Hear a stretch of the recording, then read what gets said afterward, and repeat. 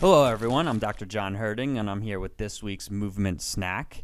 So, when you go buy your nice new Lamborghini $200,000 car, you want to drive it as fast as possible, right? Get the adrenaline rush that you paid for.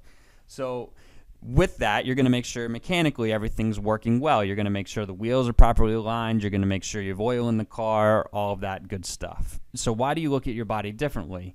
If mechanics are going to dictate function and you're not going to drive your car 100 miles an hour with poor wheel alignment, why are you trying to squat with poor hip mobility or trying to press with poor shoulder mobility, right?